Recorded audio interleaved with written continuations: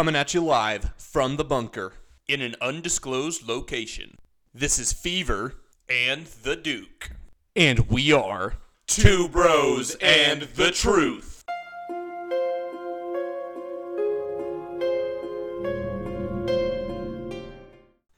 Welcome back to the show, Truth Nation. Today, we've got another top 5 for you. By now, I hope that all of you are hunkered down safely inside your bunker. But you may be starting to notice it might get a little boring sometimes. It's a little hard not to go crazy thinking about what's going on in the outside world with all the many apocalypses that are happening and the fake news and conspiracies that surround us. So we're going to tell you our top 5 ways to entertain yourself inside your bunker. Number 1, stare at the wall. What do you see? Probably a wall.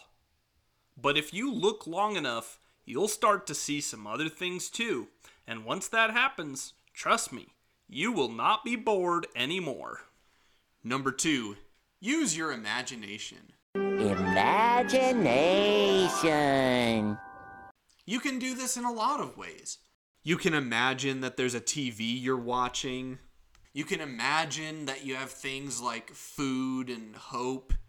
You can imagine that you have a purpose for getting out of your bunk bed in the morning. Using your imagination is great because the alternative is reality. Number 3, count the hairs on your head. There's a lot of them, and it's bound to take you a long time. Once you're done, count them again. Did you get the same number? Are you sure that nobody's taking them? Are you? Number 4, draw a picture of what you think the face of the man looks like, and then punch it. And then punch it some more. And then keep punching it. And then never stop punching it. And then when your hand gets tired, punch it some more. Why did you stop punching? Never stop punching the man.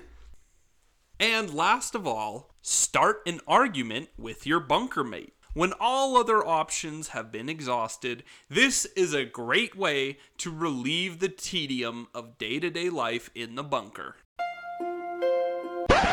No, it's not. Yeah, it is. No, it's not. Yes, it is. Shut up. You shut up. Your face is starting to look like the man's. Give me my hairs back!